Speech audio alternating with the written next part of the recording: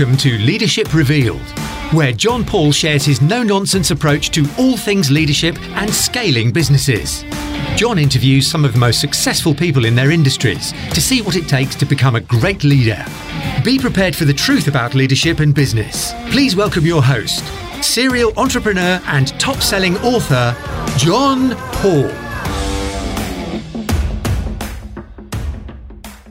Hi everyone, welcome to another edition of Leadership Revealed. So whether you're watching this on YouTube or listening on a podcast, I'm sure you're going to have an absolute fantastic watch or listen. I've got a very good friend of mine, Jerry Lyons, on the podcast today, and we're going to talk about all things content. We're going to talk about his new podcast and giving that a shameless plug and anything else that just pops into our mind as we go along. So without further ado, Jerry, how are you doing? I'm very, very, very well. I got up early. The sun's shining. We're recording this before the school run. So, yeah, all is good in the world. Excellent, excellent. So we've known each other for quite a while now, and just as a complete open and transparency, we've been working together for about 8 months. But I'm absolutely fascinated with your business and you, because you seem to have burst on the scene over the last, 18 months, 2 years, would you say? Yeah, in the estate agent marketing world. Yeah. But it's a bit like one of those, they said it took me 10 years to become an overnight success. Yeah. It's a bit of that, because I've been working with estate agents since I'm trying to think when it all started off. So my background's in journalism, and one of my mates has got an estate agent in London, probably 2012, maybe 2011. He said to me, "Can you write me one of these things called a blog?" He said, "You do writing. Write me one of these." So I wrote him a blog, and he said, "Oh, people like that. Can you do me another one?" So I did another one. And then over the course of 5 years, built up a sort of bank of estate agency clients. And that was the niche that I was working within.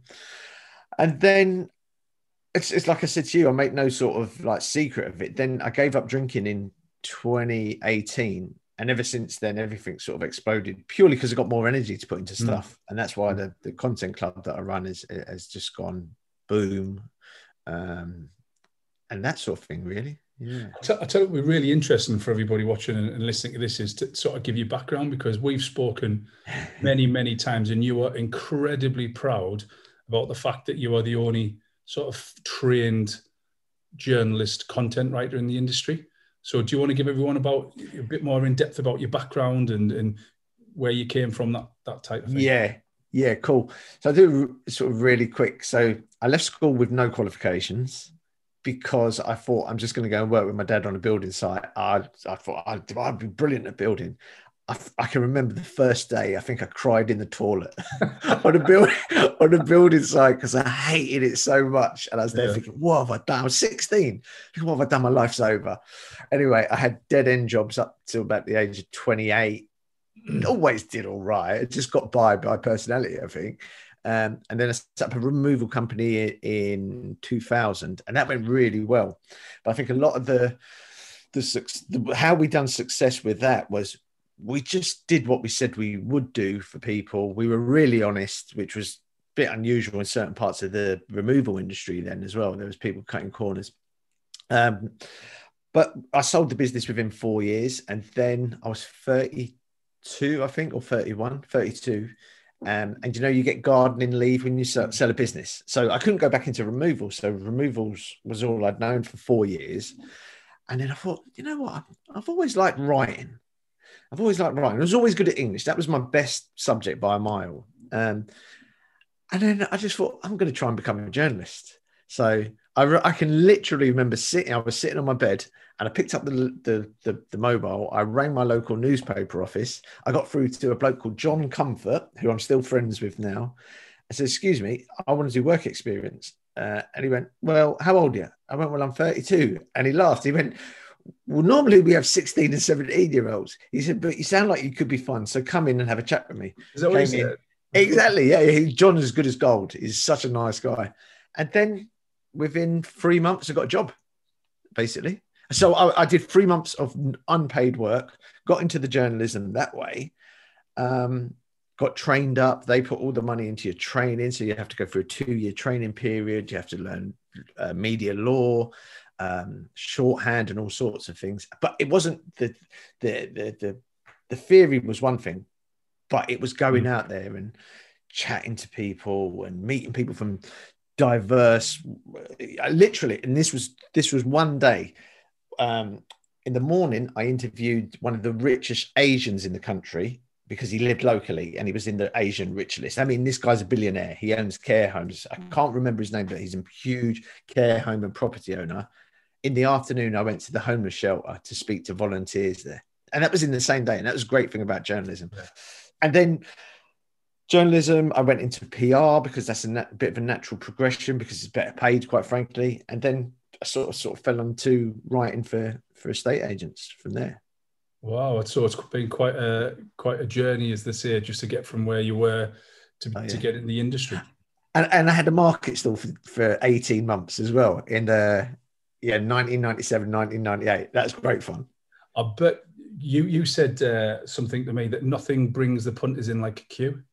I got taught that by when I was on loads of my marketing, right? So I run a content marketing company now, yeah? I would say at least 70% of the things we do have their foundations, what I learned or what I picked up on my marketing stall days. Because you've got to remember, market stall trader, they know how to present a sales pitch, the really good ones. I mean, it's a dying art. Mm-hmm. But back then, 20 years ago, there was people that could do a sales pitch. They knew how to present stuff. Mm-hmm. So their market stall, the really good ones, had a really well thought out stall. And they would know things like, well, let's put the loss leaders at the front. That gets people to step into the stall. And the stuff I make the most profit on, that's all on the back wall. Mm-hmm. But by then, they've engaged them in a conversation and they're moving them along. You know, like you would get some fancy Dan marketing American fella to say, right, this is called the sales process. Market traders have been doing that for time, since the dawn of time, the good ones, So the market stalls, going back to that, nothing attracts a crowd like a crowd, was opposite me. There was a guy selling towels. Yeah. And he was one of these, and he would start and he would never start selling until there was more than 3 deep of people. So that would be about 30, 40 people. And that's when he'd go bang, because he'd said, once I get the crowd, once I get 10, I'll get 20. And once I get 20, I'll get 40 people. So that's where that nothing attracts a crowd like a crowd. And that's we've put that into our business with the exclusivity model. Because we know once we've got an area and somebody's been told they can't have that area, they'll join the waiting list. And well, funnily enough, obviously I've got a coaching training company, as you know. And one of the things that a lot of coaches do is scarcity and urgency. So they say only 10 people can join and blah, blah, blah. And if it's fake scarcity and urgency, then it's a moral issue. It's an ethical problem. But if it's genuine, such as, so these people who have got like 1,000 spaces on a webinar, but say there's only 50 spaces, it's total rubbish. It's crap. Yeah. But if you generally have got like the 100 one or the 51 or, for instance, I can only take on a certain amount of coaching clients. Because, I've got other business interests and, if I take on unlimited, something's going to give. It's the same with you and your exclusivity model. And I think that whole, you've got to be quick because if you don't, your competitor's going to get it. I think it's true. It's ethical. Yeah. But it's a good way from your point of view, from getting people to join the club. Yeah, 100%. But like the key thing there is as long as it's truthful and ethical. Yeah. It can't be. Like I always cracks me up when I see these digital courses that say there's only 3 left. Hold on, mate. It's a digital product. There's infinity left. Yeah. There's as many as you want left. Yeah. But that model really works for us. It really works.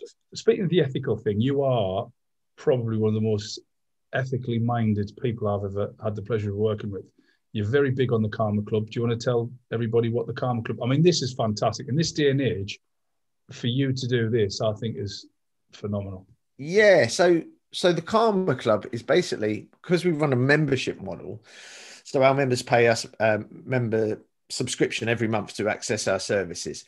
And since January 2020, it was always in my mind, but since January 2020, we were in a position where we could take a $5 from each member's subscription, put it into a digital pot every month, and then go back to the members and say, right, this month we've got £600. And it started off, it was like £300. But as the business grew, it's got up to about that's 650 quid a month now we give away to charity. But once we, at the start of every month, we'll go back to our members and say, we've got 600 quid in the Karma Club kitty. Do you have a local charity, community group, sports club that you want to donate 100 quid to, and we'll match fund that 100 quid. So that way the charity is getting, or the community group is getting double the amount that they would anyway. And as you know, and your businesses practice it as well, estate agents are great for supporting community causes and clubs like that. So the Karma Club, since January 2012, we've given away, I think it's now £12,000. Wow. Which is good for us because we're only a small business, but we call it our key KPI. I know you love a KPI, is not key performance indicator. It's our karma performance indicator, because we know if we've given 600 quid based on the way our model is and how we run it like a proper business. We're not like a charity, but we know that we're doing well as commercially, but we can also do really well by helping people socially and that sort of thing. So it's a key driver for us, and it's really good for our business as well. The members love it because they're part of it, and it's doing a bit of good. Do you know what I mean? It is building that community. So you're helping the community, but you're building the community within your estate agency content club as well, because people do like that whole giving attitude and mentality. 100%. And it helps us attract the right sort of agents. Like our members that stay, thankfully we don't have much of a membership churn, but our members that stay and the ones that get really engaged, they're the ones that really buy into community anyway. So they're the ones that are constantly supporting their local, I don't know, their local schools or their local sports clubs or the local book club. They're getting involved. And it seems to be something with the really exceptional agents. I think, especially the independent ones, I think they've all got some sort of, either whether it's written down or it's just an instinctive thing, they get involved with their communities. How is the content club doing? Is it's grown all the time? Yeah. Now we're like 120 members. We turn away more people, or we add more people to a waiting list than we do take on, purely because it's geography based. So that's good. But the Karma Club as well was expanded into, now we've got a charity of the year that we sponsor. And we encourage all our members, like, go out there and get a charity of the year locally, because it's not just a good thing to do. It's good if you've got staff, because it really motivates. Certain staff will be lit up just by the fact, I'm working for a company that's more than just putting money in the director's pockets. It's doing a bit in the community. It's helping people. So our charity of the year is a homeless charity. And I think it's next month, I go out on one of their sort of soup runs to find out more. Wendy, my wife, she's getting involved with them as well on a training basis, because she does sort of like corporate training. So it's a really good, that ethical side of things. I know it's a word that sometimes people just use, ethical, and they just apply it to something like they've got coffee cups in that are biodegradable. I think it has to be more than that. That's good, don't get me wrong, that's a start.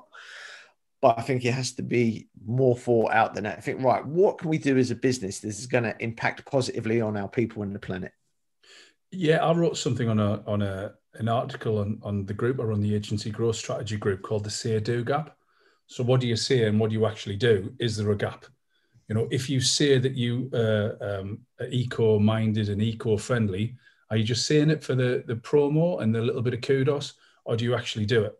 And like you said, just having biodegradable cups in your office, or donating 100 quid once every 2 years to your local charity, that's not good enough. If you're going to do it, if you're going to say you do it, then you need to actually go out and do it.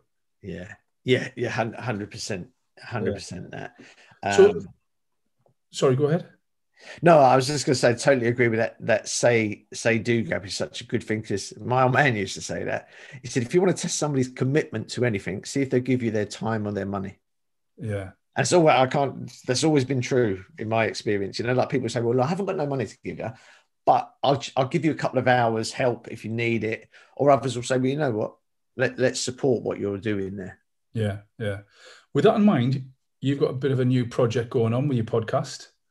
Oh, yeah. So it's called the Business for Good podcast.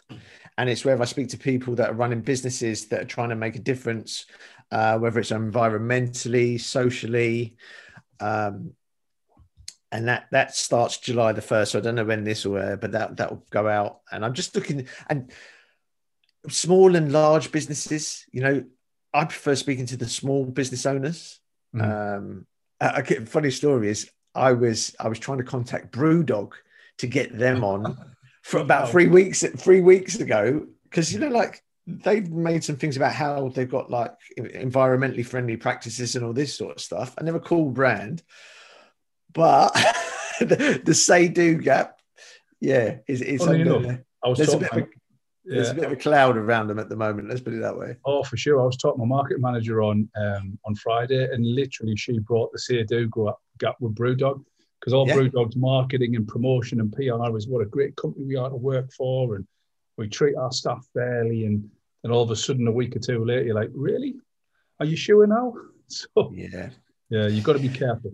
Yeah, I 100%. And just with the Business for Good podcast, the name, the reason why I said it was, I actually believe we're practicing it here. We're not blowing our own trumpet, but we are actually practicing it here with what we're doing with the Content Club. Is we're showing that you can run a very well-run, good business. And you said, for transparency, you're our business coach. So you've been massive in helping us getting things together. And we're nowhere near the finished article. Yeah. But we're trying. Do you know what I mean? That's half the battle. But I can see businesses that not only do the right thing, but are doing well because they're doing the right thing, you know, and especially like a consumer's got a choice now. Mm-hmm. So if all things being equal, it used to be all things being equal, you know what, I'll probably go with the person that I like. Yeah. But now people are thinking as well is I'll go with the company I like. And what are they doing for? So here's the thing. So that company does that for the local community. I didn't know that. Oh, so they sponsored little Jimmy's football team. Mm-hmm. Okay. Well, let's give them a try. Mm-hmm. Do you know what I mean? So it's very good in terms of winning business. And I think it's great for staff morale, because we've got a couple of people in our team that whenever they get involved in the Karma Club, I notice that they're good, but they're really good when they're involved with the Karma Club side of things, of contacting people about donations and stuff like that. Yeah. I mean, one thing I like about you is that you've got a lot of subcontractors, because that's how the content writing journalistic world works. Yeah. And again, we've been working together, but you came up with this idea off your own back, which I thought and still do think it's a great idea. You wanted all your subcontractors, which are great, by the way, you wanted them to feel as though they were part of a team. Yeah. And you went and did a full-on presentation with them and got them engaged and got buy-in from them. And there's a lot of people, a lot of agents, a lot of businesses out there that could learn a hell of a lot about that. Because a lot of people think, well, subcontractors and normal contractors and then, you know, repair guys, if you're an estate agent or a letting agent, or, you know, you subby out work to somebody like you for stuff. Yeah. But having that disconnect is actually damaging the business. Do you want to share with everybody what you did? And it was exactly that word, disconnect, because I was a freelancer for years. And I can remember this was where it gave me the idea. And I said to myself, if ever I grow a business that's got enough freelancers in it, or even just one more freelancer than me in it, I'm going to make sure they feel part of something. It's up to them whether they buy into it. Yeah. But part of that is me pitching it to them and saying, right, this is what we're trying to achieve. But I was at a Christmas party of one of my big clients 5 years ago, and I did a lot of work with them. But I was there at the Christmas party, and I realized I don't know anyone. I know the boss, and that was it. And I was standing around like a spare one at a wedding, you know, on the sidelines waiting to be asked to dance. So I sort of thought to myself, when we're in a position, we're going to do the presentation like I showed you. And it basically, I outlined the presentation was right. This is what we're trying to achieve. These are our standards. These are our promises to our clients, but also these are our promises to you as freelancers. So we're going to have monthly meetings, which you can be in on because you get paid hourly. So, you know, you get paid to be there. It's not out your own pocket sort of thing. Or you can donate that half hour to a charity of your choice. They all went for the charity of the choice, which showed me, right, that's good. They buy into our values. So it's like a bit of a filtering way of doing things as well. But also we made a simple promise to them. We said, look, when you put your invoice in on the last Friday of every month, we will pay it on that day. So we'll pay it. It's not the worst thing for a freelancer, and I know because I've been there, is waiting to get paid and then chasing. Now, companies need to realize, right? Two things strike me there. If you can't pay a freelance quickly, what does that say about your company? I can remember being told, we've got to wait for some money to come in before we can pay you. My bills weren't huge. So that makes me think, Jesus, these guys could go pop if they're that desperate. Do you know what I mean? So commercially, we always say, right, we've got cash reserves. We're ready for that last Friday of the month when all our bills come in. We prioritize paying our people first. We pay everyone, but they'll get the freelancers will be paid on that day. That's non-negotiable. And you've seen our non-negotiables. That's one of them. And that goes massively into attracting and keeping. And remember, I think sometimes companies are guilty with freelancers of thinking, oh, they're freelancers. They need us more than we need them, which could be true. But a good freelancer has options. The good ones, you can get any old freelancer to work with you. But if you want a really good one and you want to keep them, there's a lot of people vying for that person's time. So why not treat them well? Why not make them feel part of something? Why not go out your way to know when their birthday is and send them a £30 Amazon voucher? That's what we tend to do. Or if they've just had a baby, send them some cook vouchers are great ones. The frozen food things for newborn parents. So we've done a few of those. Make them feel part of something. You know what you said there is they need us more than we need them. And I know it was only an example, but if any boss or business owner thinks that of subcontractors or their staff, then I think that just says more about the staff than it does about the relationship. It should be a case of, well, the part of the team. You wouldn't think that about your close family or your close friends. But why would you think that of the contractors? It should be a symbiotic relationship working together rather than, an us and them. And I think that's a lot of issues with small businesses. They don't see it like that. They do think as though I'm more important. And you can't do that in business because, as you quite rightly say, a good subcontractor will be able to have options and be able to drop you in it as much as you can drop them in it. And you don't want that. Too disruptive.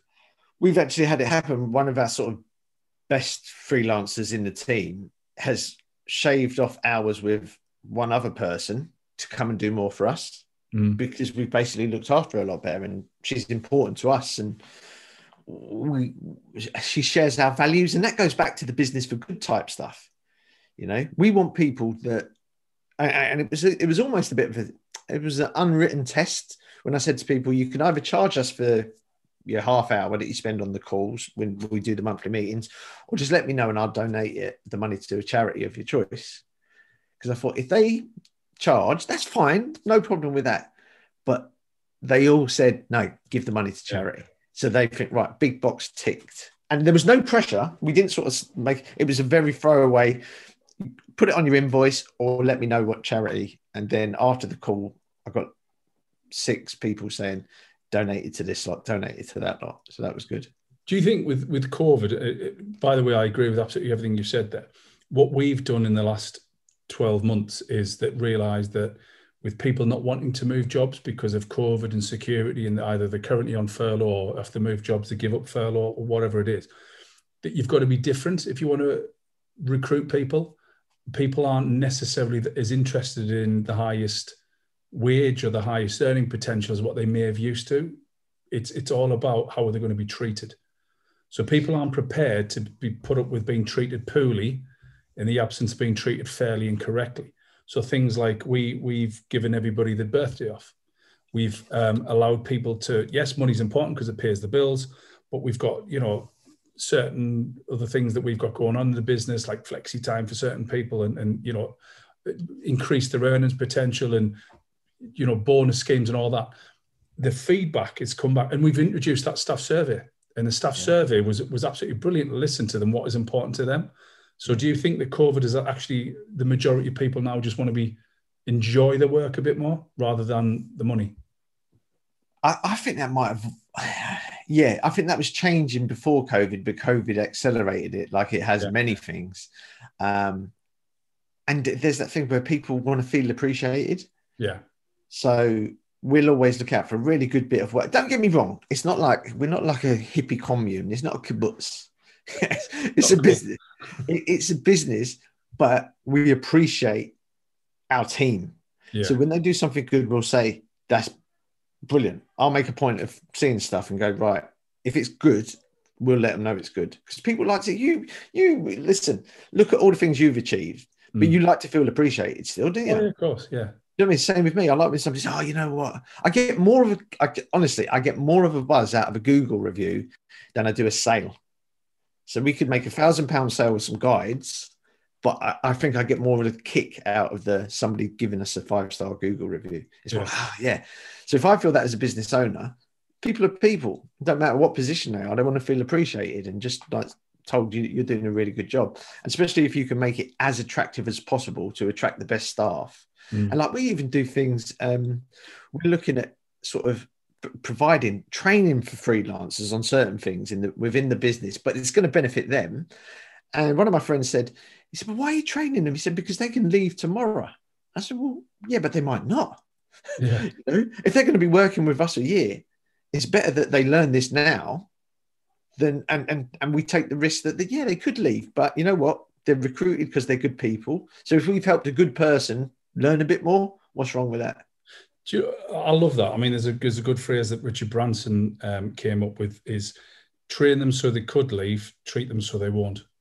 Yeah. And it benefits the business. If you want not necessarily underperforming staff, but staff that aren't living up to their potential, whether it be employed or in your case, a contractor, and you don't want to train them in case they take that knowledge and leave, then you've got to be prepared to accept that they won't ever reach their potential and therefore your business won't reach the potential. I would rather have someone absolutely maximizing every fiber of their being, smashing it out the park, bringing all the good stuff to my business and my business benefits, and they only be with us for a couple of years and then they move on. It's like relationships. You know, I'm not with the same, you know, my first ever girlfriend, and most people don't, because relationships start and relationships end. Yeah. So, you can't sort of hold back on treating people and giving them the potential. And if they're any good, the staff member will understand that they're not being invested in, and it will speed up the rate that they leave you in the first place. They leave, yeah. We start off, and I said this in the presentation of the initial one to the first presentation we ever done to our team, was our default setting is we trust you implicitly until you show us we can't trust you. So trust them to say, right, we're going to put you on this course, but we want you to work with us for 6 months. We realize things can change, but we'll invest in you. Yeah, it's not a problem. I think that's an absolute fantastic note to end this podcast on, Jerry. I just want to say thank you so much. I absolutely love the idea of the Karma Club and the podcast, and wish you the very best. And once again, just thanks so much for coming on the podcast, and best of luck. Cheers, mate. Always a pleasure.